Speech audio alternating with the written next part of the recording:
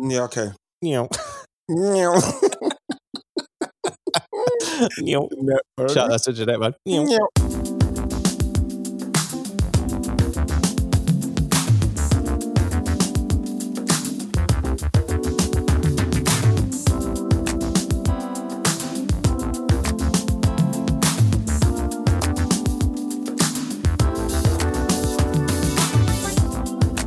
How you doing, everybody? Welcome to Wrighty's House on Ringer SC. Hopefully you've having a good week up to this point. We're going to be talking Premier League and the league table. A lot of football on at the moment, which is good. And kind of, is it too much? Don't say that. Giving flowers out to John Stones and Mr. Wayne Rooney. We're going to talk Barclays WSL. And also we're going to have to talk about Mr. Mesut Özil. And my guest is going to be Rai Golshai Hun.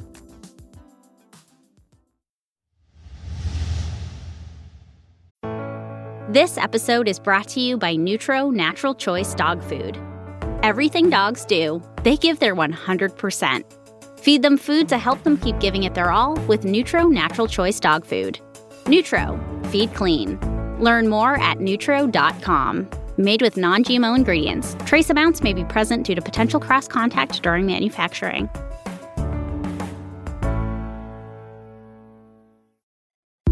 This episode is brought to you by the Volvo XC90 Recharge Plug-in Hybrid. The Volvo XC90 Recharge Plug-in Hybrid is designed for the ultimate safety test, climate change. Because when driving in pure mode, you're driving electric. For everyone's safety. Visit volvocars.com/US. The Premier League, right? Hey, What? 10th, baby. 10th, man. Quickly, I want to shout out my friend Jenny Wu Yes? from Berlin, who responded to my tweet that I just tweeted after the Arsenal-Newcastle game, just 10th. And she responded being like, back where we belong. You know what's really quite frustrating, and I'm not making this little bit about the Premier League, what we're talking about Arsenal, but when you're happy about Arsenal now being 10th, like when we were 15th, and like I'm saying, I'm looking into the abyss thinking, it's too big. The abyss is too big. When we're 10th now, it feels like massive progress because it's like the mentality of Fulham right now will be much better who are in the bottom three than the mentality of Newcastle, who are like, 7 points in front of them. It's all about momentum. And context. Exactly. Yeah. Man City, they've clicked into gear. Yeah, they have, huh? Into gear, and it's ominous for everybody else. And if you're Liverpool, United, everybody around will be saying, oh my gosh, they're doing all of this without an out-and-out striker. They're so smooth. And the way they beat Palace, and Palace came to Arsenal, done the same, but we haven't got the quality, with all due respect, and the fluidity that City have, if we're going to be totally honest. Thomas Partey, I have to say, somebody that would probably elevate us. But City with De Bruyne, the way De Bruyne moves, that first goal, what he set up, the way they play, John Stones, Ruben Diaz, and with Fernandinho in there, it just looks, apart from having the front man to finish everything off, they've literally got all their parts where they do their good stuff, Ryan. Yep. And that for me is quite frightening. Yeah, and I think the thing about City as well is I remember saying on Stadio at the beginning of the season, I think it was when they signed Ruben Diaz, that City seemed to have had a bit of a blind spot in terms of scouting centre-backs over the years. Yeah. You know, you look at some of the money that they've spent on centre-backs that just haven't worked at all. They've spent a lot of money. Ruben Diaz and John Stones is now quietly forming a really solid centre-back partnership. And you've noticed that because City haven't really been conceding many goals at all. No. And also, the way that they've kind of crept up on everyone, it's been quite stealth. Yeah. Because everyone's been focused on some of the narratives that are going around in terms of the Ole Gunnar Solskjaer civil war that will never end. You know, Mourinho's brief flirting with potentially winning the league, which could still happen. You never know. This season's, it's like, I don't want to self plug, but I wrote that piece for the Ringer before the season started, or a couple of games into the season, just being like, this year's chaos is chaos, and we don't know, and you're seeing it all across Europe. There's something that's strange about having to watch so much football and not being able to actually sit back and enjoy what's going on. Like I mentioned, like Villa, 4 games. If they win the 4 games, and all of a sudden Villa, who nearly got relegated last season, can do a Leicester. You know what I mean? I remember, man. Was it like Wrighty's House 2 or Wrighty's House 1? I think it was the first episode. What do you say? You and Jeanette, when you were just like, I'm getting a Leicester vibe. I'm getting a Leicester vibe. And the thing is that I don't expect Villa to do it, but just being able to think, just being able to think that Villa, if they win those games, one of those games is against a City, a resurgent City. I wouldn't say that they've ever been away, but one of those games are against City, but they can all of a sudden have a blast at, let's say, just Champions League. Yeah. You know? Can you imagine Villa in the Champions League? Yes, I can. Yes, I can, because and the thing with Villa is that if they go Champions League, that then really gets Jack Grealish's juices flowing. And it's a team, like I've mentioned, you want to play for. There's a vibe about Villa. There's a young swagger. Like I say, Villa are, and I mentioned it in one of the first podcasts, they are John Travolta, man, walking down. In fact, they're not even John Travolta walking down the street. They're actually on the dance. Can you imagine them lot just like strolling into Seville to play Sevilla in the Champions League? Exactly. That's what I'm saying. They're not walking down the street no more. They are now on the dance floor doing those moves on their own. The fact is that Villa are exciting. I think Leicester, you cannot not worry about Leicester. They've got the mentality. You know what I mean? Yes, there's a few of the players that are still there, not as many as was when they done it, but they have got the mentality to know what they need to do in and around this stage of the season when they click back into 2015. You know, Tottenham, you have to be afraid of Tottenham because at any stage, Tottenham can, with their players and this new steely kind of determination that they have, they can go on a run. They can win games. They can do that 1-0. They do 4 or 5 of those if they have to. As an Arsenal fan, I'm going to start referring to Tottenham as Steely Dam.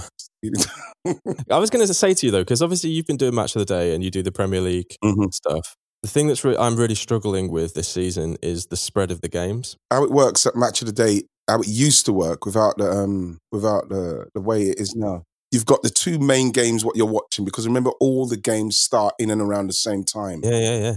But you've got the 2 main games and then you've got little televisions with all the other games. Now, I never watched football like I'm watching football now. Yeah. You watch that game, it finishes, and you watch that game, it finishes, then you watch that game, it finishes, then you watch the last game. So 4 games I never, ever, unless we are talking about a Euros or a World Cup, will take football like that. And it's very, very difficult. I find it's very, very hard. As much as we're talking about the season as one of the most enjoyable in respects of the jostling for places, top and bottom, it's very, very difficult to actually sit back and take it in. It's quite overwhelming, isn't it? I think it is for me, because sometimes you're watching a game, Ryan. It's like when you read a book. You read a book, you go 5 pages and you think, I didn't take any of that in.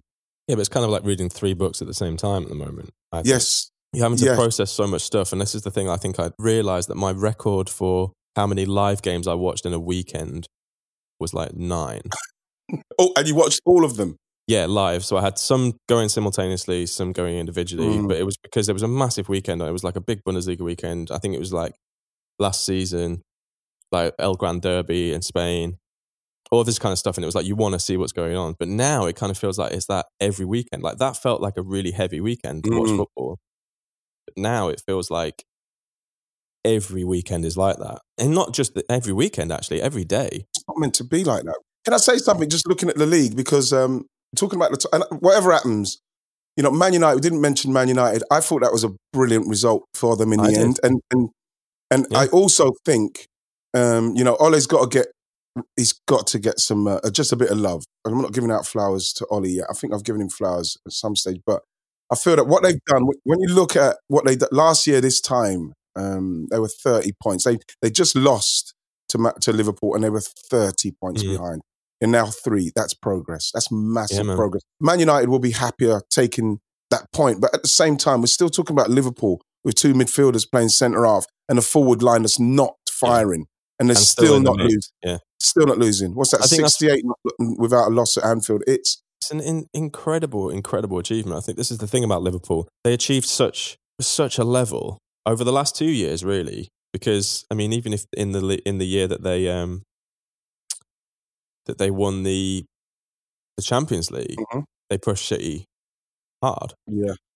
And I think that sustaining that level over such a period, and then going into this time we're in now, like we've said with the variables and stuff, this may be something we'll touch on when we talk about Mesut Özil later, but it doesn't have to be either or extremes. No. Sometimes, like this is the thing. I think some of us, and I think football discourse in general, as a huge generalization, because I know there are obviously nuances within there, but like it's never either end of the spectrum all the time. No. Sometimes it can just be kind of dull. There doesn't have to be things can sometimes just be okay. And I don't want that to be a massive mansplain, rice-plain, whatever. But I just think that sometimes things just aren't worth talking about in the extremes that they're talked about. Do you know what I mean? Yeah, and that's cool. Yes, that's cool for me, to be honest. What you said there. That for me is perfect.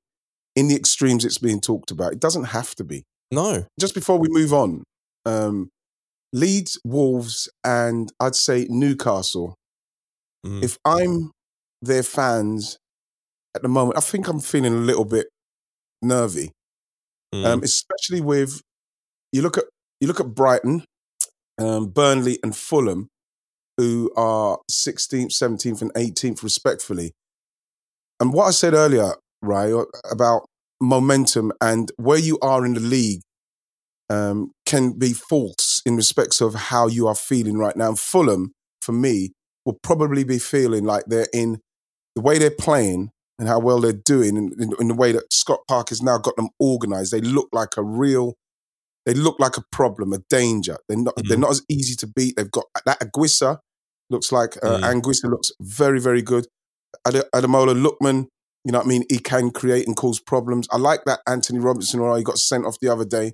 Ola Aina, he is somebody that, again, former Chelsea Academy player, really, really good player. So you've got players who are playing pretty well in the system, what they're playing, and they will feel like they can get out of that. They do need to nick some more goals, but I worry when Wolves, Newcastle, and I think Leeds need to start to get back to the Leeds that started the season where they had a little bit more, we concede a couple, but we've got chess, man. They seem like they've lost the chess, but they're still conceding. I think Leeds will stay up this season, for example. I don't think Leeds will go down at all. There are at least 6 teams in the Premier League that are worse than them, I think. What about Newcastle? I worry about Newcastle because I just worry that, when you get this kind of, this swirl, it's like being trapped in the middle of the ocean sometimes. You're like, how am I going to get out of this? You can't control it. Can I just say, with John Stones as well, it's something that I've been thinking about while you're watching him. And from the time he went from Barnsley, Everton to City, I don't think he went 2 games consistently without making some form of mistake. Something that, for some reason, people constantly picked up on. Even when he was having the most amazing game, he'll do something, and that's what the headlines would be. And I'm giving him flowers here simply because people say, it's because there's no fans there. I've heard that from so many people. And I'm thinking to myself, I'm not going to totally dismiss that, simply because it must be tough for someone like John Stones. And I've seen players in the dressing room, you can see them visibly, not shaking, but afraid. Once they go out there, they know that the fans are expecting something. And then with John Stones, on many occasions, it happened. But without the fans there, it's almost like giving him the opportunity to come back, sorted out his personal life as well, with everything that was going on in there, and be able to play without those moans and groans of things what he's doing. And so, I think that's do you understand what I'm saying? Totally. It's like people say, what you're saying, that John Stones is only playing well because the fans are not there. No, I'm not saying that he's playing well because the fans are not there, but the fans not being there has helped him get through a phase in his career, which, with the emergence of Laporte coming in and everybody thinking he's going to come in and he's going to be the one, because when he was injured not long ago, Laporte, everyone was saying, when Laporte comes back, he's kept him out of the side, right? He's kept him out of the side, and deservedly so. But I agree. There was talk, Ryan, about him maybe moving on. I was seeing stuff, maybe him back to Everton. Now, him going into the team now without the pressure of fans digging out every single mistake, he's got now a body of work which he can now fall on and say, I'm confident with how I'm going to play. This is how I'm going to play now. Yeah, I don't even think it's like a negative thing from the fans. I think it's like a band rehearsing, basically. Yes, I like that. They want to get it right before the fans are back, and I think that I would say that, because I know that how a lot of fans will want to take that, and I think that there's, like, as a footballer, you want to perform for the fans, and I don't think it's necessarily the fans, or it's not fear of criticism from the fans. I think it will just be the concern of wanting to perform for them. And so I think that for John Stones, this has been really perfect because, like I think actually a lot of the emergence of the Arsenal players and a number of other players throughout the league, like a number of young players who have come through, who've been given time and space to kind of settle in without the pressure of hearing, because they're human beings, man. It's like, but also I think what you touched on as well, like the personal stuff. I think a lot of us forget how much what is going on in our lives can affect, or in their lives can affect footballers. And I think that any athlete, even though they're multi-millionaires, it's like people still go through shit. Absolutely. And I think that we sometimes appreciate how difficult that can be. Yeah. Because like, for instance, right, you see, with John Stones, without the fans being there, you know, a player's closing him down or a ball's going to him, closing down, then you can hear fans going, "Oh," that has an effect. Yeah, 100%. That has an effect. And now, that's not in there for that to happen. So what will happen now is that his brain and everything what's happening with John Stones, and I hope I explained it okay for people to understand what I'm trying to say about, he's almost getting a reprieve to get himself back to where he was, I'd say, in his early days at Everton, where he wasn't making those mistakes and people weren't highlighting them. I think he's now built a foundation for himself where it doesn't matter now. Once they come back, I genuinely I'd put a mark down that John Stones' form will continue. I'm really pleased for him, and I'll stick by that because I think there's a lot of players, and when you just look at the way the league is, there's a lot of players that are probably benefiting from it, and I don't think it's going to be a bad thing.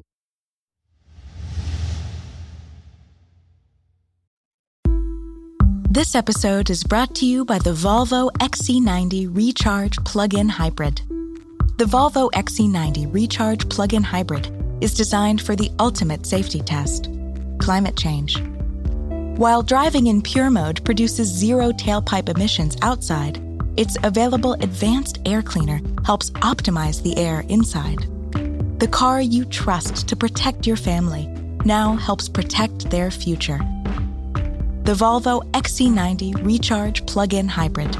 For everyone's safety. Learn more at volvocars.com/US.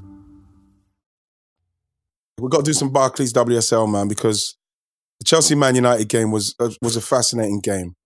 And I think that, can I just say quickly on Lauren James's goal and when she picked that up. Because the way Casey Stoney is easing her in it's like how we talk about how Klopp is easing in Curtis Jones. You're seeing with Lauren James the same kind of thing. Every time I see her now, she does something.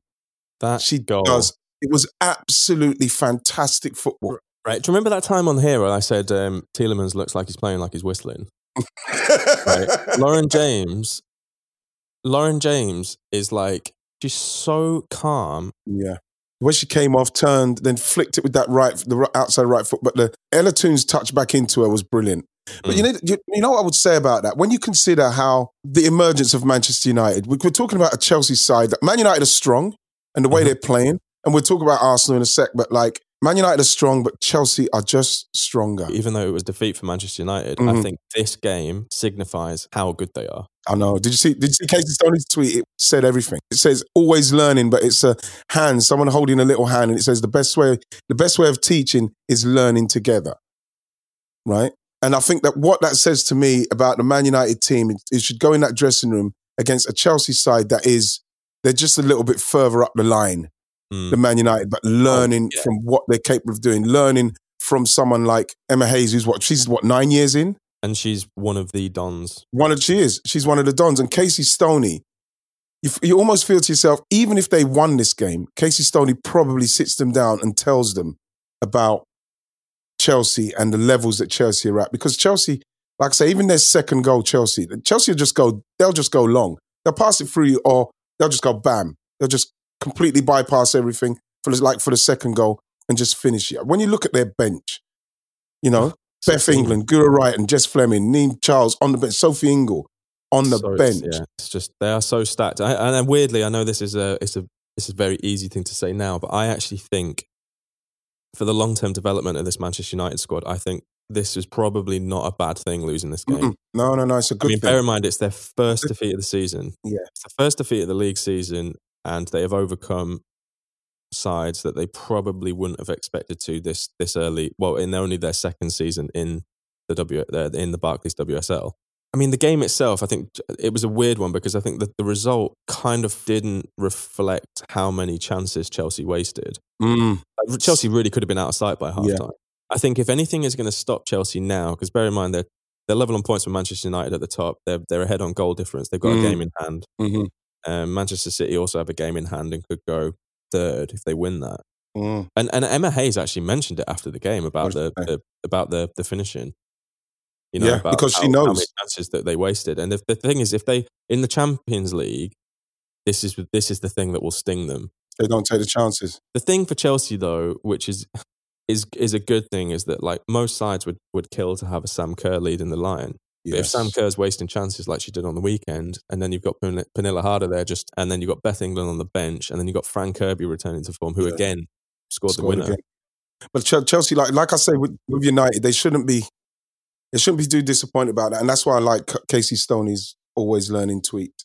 Because Chelsea undefeated in WSL since like January 2019. We're talking about a proper team. And you could just tell with Emma Hayes and the way she's talking, she's got bigger fish to fry. And she knows that they have to be ruthless in games like that to continue for once the Champions League.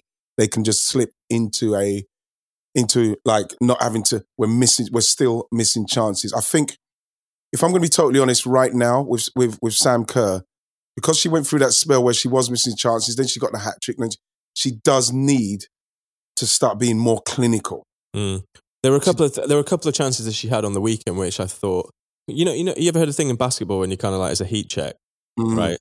A heat check. Someone's on fire, then they'll just toss up a three from no man's land, and it's like, oh, that's a heat check, just to see how how they got the hot hand.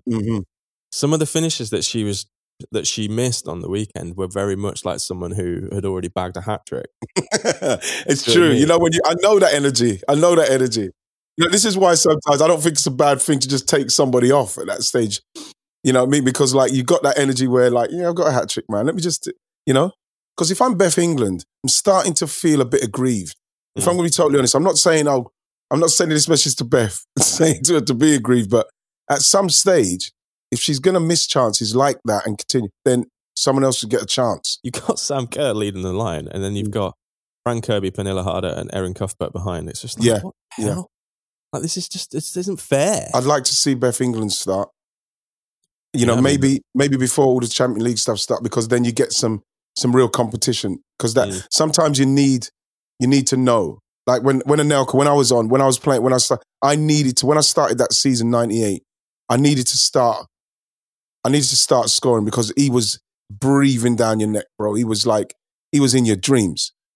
He was in your dreams. When you're sleeping, you wake, it's like he was like there, you wake up and like Nelka's like just breathing like on out you. Of bed and you just step out and you see Nelka slide and out. Nelka just, exactly. He's in your dreams. And that's what should be happening. I think that when you're going for that kind of Champions League and they need to go deep for me, Chelsea, I think that's all they need to do now. I think they're majorly dominant in our league, WSL. But like for the Champions League, they need that competition. So they need someone like Beth England and Sam Kerr really going at it, both of them scoring. So as then there's competition. Because that's the only thing for me that's stopping. They've got everything, especially like with Pernilla Harder. I think she's going to come even more into her own when she gets into that arena. 100%. Just a quick shout for Manchester City, who absolutely obliterated Villa. They were 6-0 at half time, I think. Yes. Very much old school Serie A energy. Yeah. It's like, we'll only score one in the second half. Can I just say, with Arsenal, I'm a bit disappointed with Arsenal. And yeah, it's a poor result, that. Yeah, it's a poor result for me. Man United are coming. City do what they do, saw what they done the other day. Chelsea are just a machine. And I think that I still think that there's the COVID Dubai thing in the air. I don't think that was dealt with properly. I'm not harping on about it, but I feel that should have been, Joe should have done. I'm feeling like leadership in that respect, right? Just quickly on it. He should have said something like Casey Stoney. Casey Stoney took it on herself. Listen, that's on me. I don't want the players fighting amongst themselves, because what I'm seeing and what I'm hearing from Arsenal players is that they're still vexed about it because it's still not being dealt with. Like, players haven't dealt with. Joe hasn't dealt with it properly. For me, I feel that the players need to get this dealt with amongst themselves. Joe come out, either taking it on his chest like our Casey Stoney took it and said, it's on me. Don't blame Ryan, Ian. I told Ryan he could go. So it's on me. If you want to say something, it's on me, so as we can get back to doing what we're doing, because the way they played and the lackluster vibe what they had is not going to be good enough. It's not going to be good enough. They need to mend it as soon as possible. The players need to get together. Like, this is what we used to talk about with the Tuesday Club. People talk about the Tuesday Club just as, Arsenal just going on the piss. We sorted stuff out. And that's what they need to do, because what's going to happen is, if they came up against Chelsea or City this weekend, they would have got absolutely annihilated. He started two 21-year-olds that he had to take off at half-time. And then, we had a left winger playing in the back. They would have got annihilated because their attitude as well was not good enough. There's too much going on which needs to be sorted out. And that's what's got to happen with Arsenal for me. I mean, Joe came out and said that the club will not tolerate the coronavirus protocol breaches. He came out and said he was disappointed, even though technically they didn't break any rules. But he was talking about moral compasses and the consequences. And man just should go in hard, man. And he said that they dealt with it internally. I think also, though, because it's the first game back, because of the postponement the weekend before. I mean, it was nearly a month, right? About a month they've had a break. So I think in respects of the break out, sometimes it can make you feel less invigorated. But at the same time, the COVID forced 5 players into self-isolation. And I think one of them were playing. So there's players missing. There's still, for me, there's still fallout from it. I think, like I say, I think the players need to sort it out, because Joe has got to say, right, either you say something, I'm going to say something, to stop protecting now. And I think that something needs to be done. He's talking about internally. No, because I just feel like there's something still happening, and I need to sort that out. And that's what I'm saying. I was going to say, we used to sort stuff out. It wasn't just about drinking Tuesday Cup. It was about people sorting out stuff, things not festering. But do you think Joe, right, there's teachers at school that you wouldn't really ever hear them shout, and they were kind of one of your favourite teachers, but then they do the whole, like, I'm not even angry, I'm just disappointed thing, and you'd be heartbroken. I hope it does work.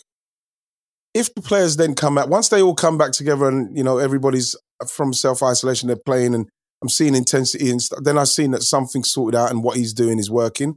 But if that doesn't happen and it continues like it is, people, no intensity, the ball's going out of play, no one's running to pick it up to get play going again, that kind of low energy kind of vibe. If that doesn't change, then I'll say, it's not been dealt with properly, because people are still harbouring feeling for people who, in their minds, were a little bit out of order. Yeah, I mean, the fallout is still kind of rumbling on, I think.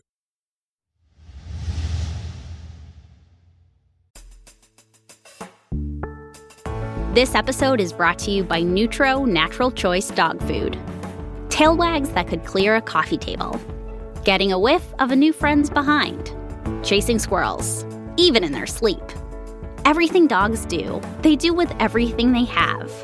Nutro Clean Recipes gives them the energy they need to keep living their best life, with recipes that help them give it their all. Made with non-GMO ingredients, except the trace amounts that may come in contact during manufacturing, Nutro Natural Choice makes it easy to feed your dog well. With no artificial flavors or preservatives and recipes that would make any dog drool, you'll both be doing a happy dance when you fill up their bowl. Nutro. Feed clean. Learn more at nutro.com. Trace amounts may be present due to potential cross-contact during manufacturing. This episode is brought to you by 3M. 3M has always been driven to improve lives with science and innovation. It's this forward-thinking mindset that led 3M to invent household items you've come to know and love, like Post-it notes and command hooks. But 3M believes they have a responsibility to use their science to improve lives in even more ways. That's why they're responding to the COVID-19 crisis by working on solutions for some of today's biggest challenges. As a leading provider of personal protective equipment, 3M is producing critical products for healthcare workers and first responders, and donating to local and humanitarian aid partners around the globe. They're also making more respirators than ever before, with plants working around the clock, producing more than 95 million respirators per month in the U.S., helping those on the front lines continue the fight. 3M Science, applied to life. Learn more about how 3M is helping the world respond to the COVID-19 pandemic at 3m.com/COVID.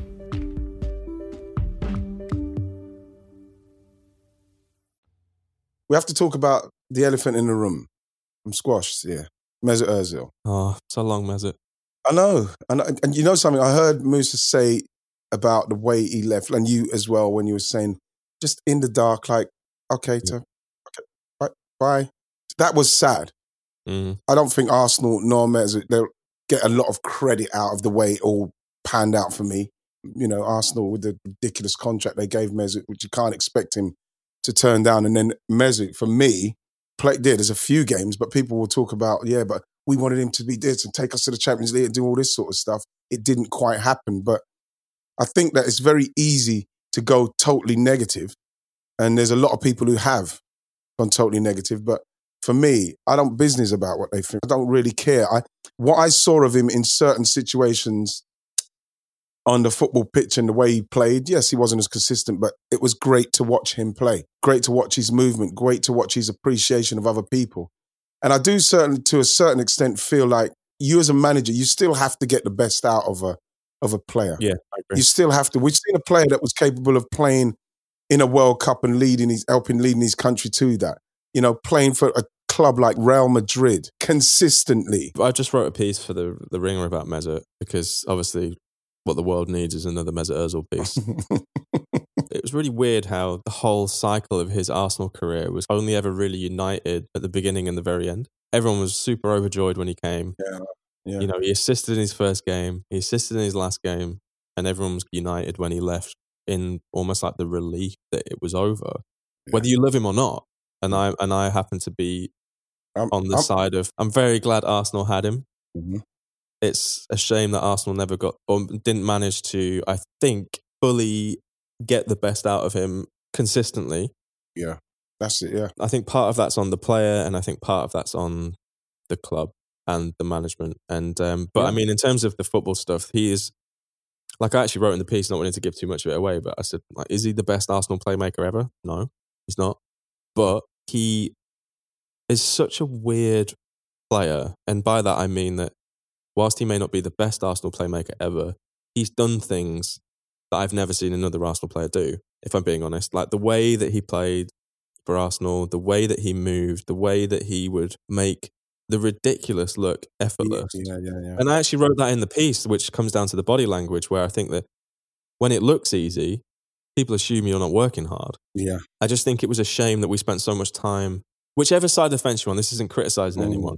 Everyone, Arsenal fan or not, spent so much time arguing their case for or against him that I think we kind of just forgot to enjoy him. I think that the excitement of when he came, and him and Sanchez for a while, it proved to me there was a time where people say, they only pass to each other. You know, like the two best players in the school team, they only pass to each other. But all that said to me was, if we could have, in and around that time, surrounded him with more players that were in and around the level that he was at, you know, somebody that can understand, like him and Sanchez, it's no coincidence that they played as well as they did together. Some of his best moments for Arsenal is when he was playing with Sanchez. Yeah, and I think also, I just don't think it's, if you look at how the whole structure of that football team shifted as soon as Arsene Wenger left. But also you had Aaron Ramsey leave the following year, Santi Cazorla leave the year before, Sanchez go. It's like when you take, you know, basically it's like if you stuck Kevin De Bruyne in that Arsenal side, his numbers and performances probably wouldn't be as great as they have been for Manchester City. No. The thing that I, like, before we talk about some of the footballing stuff, I think the thing that I've always said about Mesut Özil, which I think people don't give footballers enough, not credit, but consideration, is that not every footballer is an alpha. Some of them need alphas around them. Because I think Pogba's not an alpha. No, I've said this about Pogba a million times. And Fernandes is an alpha. Yeah, Fernandes is. Yeah. And I think Sanchez was an alpha. You know, if you look at Özil, on the actual football pitch, he's not the biggest personality. And I think that helps him. I think that helps the way that he plays football. And I think that he has struggled being the focal point. The lead guy, yeah. Jose Mourinho was so terrified when Arsenal signed Mesut Ozil that Demba Ba deal fell apart as soon as Arsenal signed Mesut Ozil because he was just like, no way.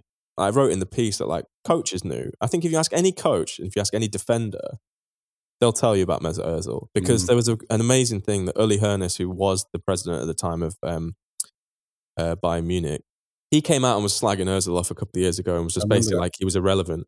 And I was like, this is really funny that he was saying that because at the time when Arsenal and Bayern were playing each other in the Champions League, there's a whole section in Pep Confidential, that book that Martin Perrenau wrote, where, do you remember the second leg at the Allianz? And basically there's a whole thing in there where Pep is talking about drilling Bayern in training, setting up fake Arsenal 11. So he's basically taking Bayern squad players and being like, you're Arteta, you're Giroud, you do this, you do this. And the whole game plan was to stop the ball getting to Mesut Ozil.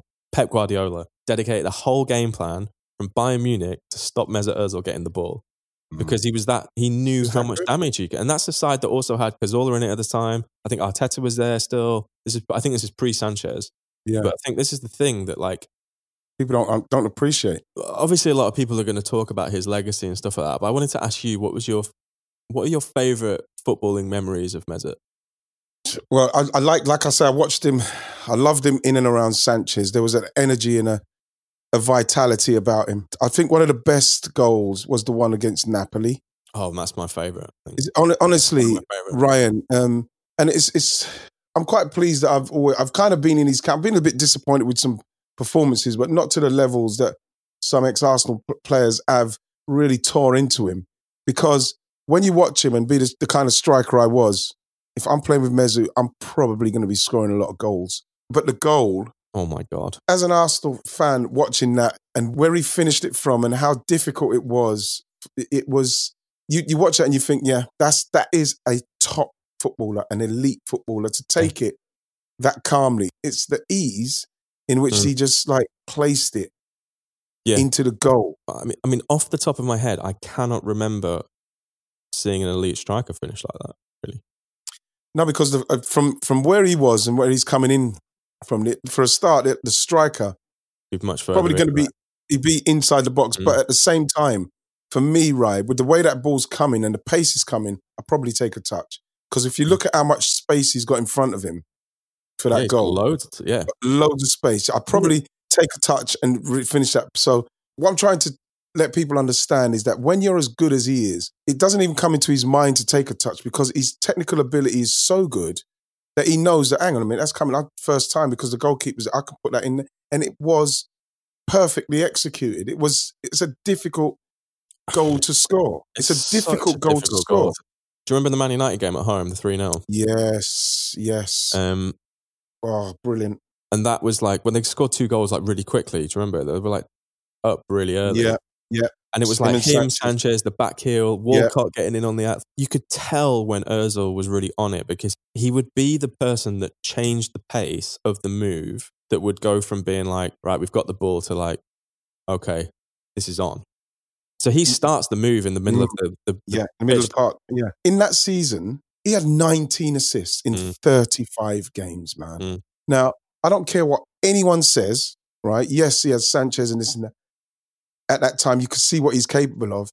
But don't you feel that somewhere along the line, somebody with that football knowledge would say, we need to surround this guy with more quality in and around that level because of the way he's playing. He looks to me like somebody gets energized off of the other players who are just as good. I never saw Özil hide to the level that people were suggesting that he hid. There were games where he didn't do much, 100%. And there were games that he was quite poor in, 100%. He's a human being, he's a footballer, it happens.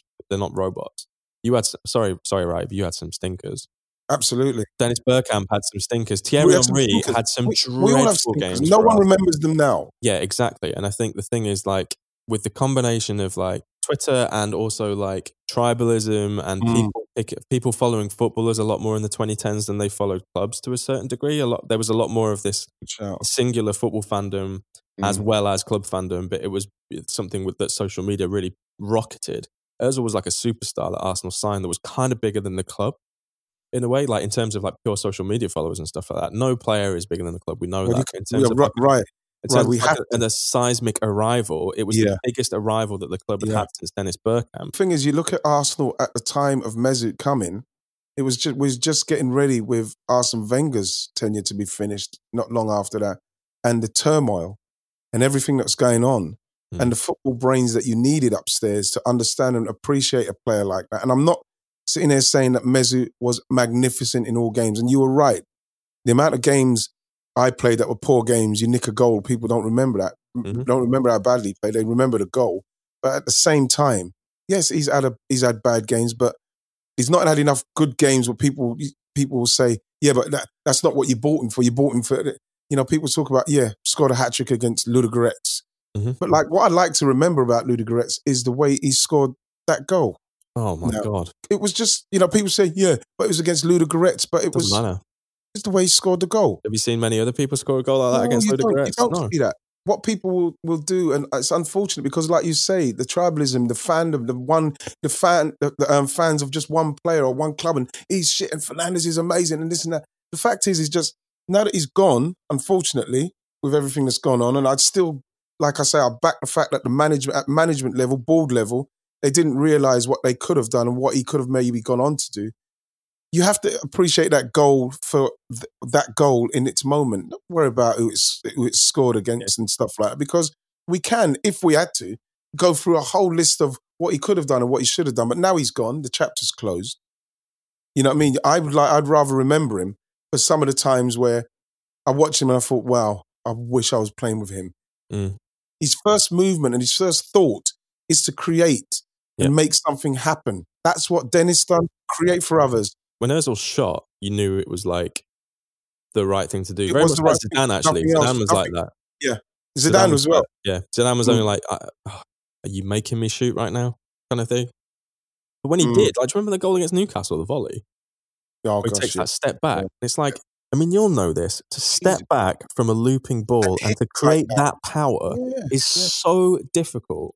It's so difficult because of the if you look at it from a physics perspective, all the weight balance is complete. It doesn't make sense. It doesn't make sense, no. And the things people won't appreciate, because what they will see is that the goalkeeper's kind of like got himself in no man, and he's just hit it into a goal that there's got no goalkeeper in and around it. But the goalkeeper's in it. It's the way he hit it.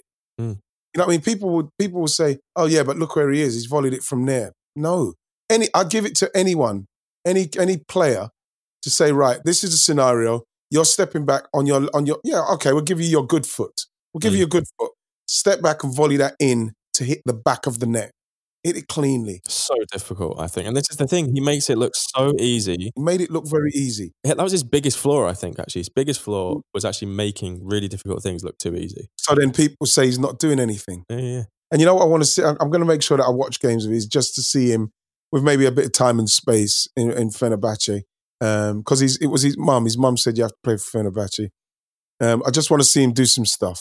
Do that stuff. Yeah, I just want to see him do that stuff. I think he's going to have a lovely time, to be honest. Best of luck, Maz. Yeah, good luck. Can I do some flowers? One final thing before we get out of here, my friend. Wayne Rooney, man. Oh. Wayne Rooney's got to get something. Why's He's got to get pure. He's got to get flowers. I'm giving him a proper bunch as well, I'm not buying these from the petrol station, bro. I'm going to a proper florist. To everybody who gets flowers, you know what I mean? They're not getting them from petrol station. The fact is, this ain't no last minute like, oh shit, I forgot. I can't understand how much criticism and stick he took as well towards the end for somebody who came on the scene. So we've got to remember, playing to a level from a 16-year-old, it's unreal what he was doing. 17, making his debut for England. You're talking about somebody that from that age, the levels he set himself, right, from 17, you're thinking there's going to have to be a drop-off in consistency and form. He never dropped off. He went to Man United. I remember watching the first of the Champions League game, the hat-trick. England, everything he'd done with England, everything he'd done, the levels he reached, Man United's greatest goal scorer, England's greatest goal scorer, the levels he reached consistently from the age of 16 to the time, even when he went to America. Remember that goal what he set up where they broke away, he chased the guy down into his own half, tackled him, and hit like a 40, 50-yard pass. The guy headed it in. Pure hero ball, man. hero stuff, real superstar stuff. I never ever saw Rooney drop his levels. And we're talking about somebody who's been doing it from like the age of 16. So like I say, I can never not look at it and think to myself, he was 14 in school, and then now he's 16 scoring against Dave Seaman and continuing that level, Ryan, throughout his career. It's phenomenal what Wayne Rooney has done. Phenomenal. Yeah, from a footballing point of view, he was otherworldly for years. I think a lot of people forget how much hinged on him as well. And I think that was probably, he had so many miles on the clock from such a young age that I think it probably stopped him playing at the highest level a little bit longer. You think? You see it with people like Torres and Fabregas as well. I think players who emerge at 16 years old and are integral by 17 play a lot of football. Yeah. And I think you kind of start to see that in the later stages of their career. You remember like all of the injuries before the international tournaments. And remember the metatarsal. Getting rushed back sooner than he should. Like, that's a lot. Can I say I'm going to throw a real hot take out there in Musa speak? If he doesn't get injured in 2004 with a metatarsal, we're winning the Euros, bro. We're winning the Euros. I'm giving that one to Rooney. The best thing about that, what? Can't prove it wrong. I'm telling you, bro. I'm telling you that the wave of euphoria on what the guy was doing. I remember watching I couldn't have been more happy for somebody scoring. Like when he went through and scored the first goal against Croatia, if it was one of my own sons, I was so happy to see someone emerge. Like, it was like he emerged on the scene, like how Michael Owen emerged on the scene. Yeah. He went into that Euros with a lot of pressure for the age he was, and he was delivering. And you know, again, I put it out there because maybe that was my dream. He made me feel like we've now finally got that player to make the difference, like we had with Gaza in the 1990. We've got that player to make the difference to take us over the line. And when you consider that it was Greece that won in the end, with the way we were playing, I think we win the 2004 Euros if Wayne Rooney stays fit. Wow. That's a nuclear take. That's a nuclear take, man. I really, you know what? I could just imagine Musa just saying, wow. Musa somewhere has just gone, there's a disturbance in the force. Something's happened. I don't know what, but something's off. Something's just off. That's the take. I want Musa. Man. When I speak to him, I'm going to get him in the group. I'm going to say, Musa, throw one out there. When you listen, let me know what you think. But I'm standing by that, Ryan. Standing by that. I mean, he was that important for England. I think a lot of people, again, like, I think it's really easy to forget a lot just how integral he was to a number of those England teams and to the United teams that he was in. Why did he get so disliked? Was it because he went to United? Was it because he was a Scouser, went to United, scored against Liverpool, scored against Everton? You know, the hatred that people have for Man United just because of the success. You know, we're talking about somebody who 25.6 million they paid for him. We're talking about a teenager, and then for him to go to Man United, like I say, break the record, go back, score against Everton, score against Liverpool, win the titles, win the Champions League, win everything that you're meant to do, become the record goal scorer for them. You know, you just come on. Where did the hatred for him come from and why? I think a lot of the stuff maybe off the pitch and maybe just the lack of respect that he had on it for some people, which is what you kind of want in your own play. He's one of those players, Wayne Rooney, who I think it's like if he plays for your club, you love him. Plays for anyone else, you hate him. And I think there were just some players like that. Do you know what? I just felt there's an amazing what if in there. Mm-hmm. That Everton rejected a £20 million bid for him from Newcastle before Man United signed him. That's a big what if. Come on, that is amazing. What if? You know what Moose would say? What? 3 straight Champions League. That's not happening. Well, you know what? He would have played with Alan Shearer though. That would have been interesting. Rooney and Shearer up front for Newcastle. Yeah, but what year was that? 2004. Oh, it's too late, man. You want someone? No, he's saying Big Al was washed. It wasn't. Shearer's never washed because you get the ball in there, he's going to probably throw. He's going to get on it. You know, the arms going in the air at some point. Yeah, arms going in the air. But for him to get to that United side when they got to, because can we just before we go, we can't not mention him and Ronaldo. I'm not gonna lie, as an Arsenal fan at the time, I hated that Man United side because it was just I was just like, there's no way you can get it back. They brought it back. They got close to what Man United are about with them three. Because how many Premier Leagues has he won? Is it? Let's read it out.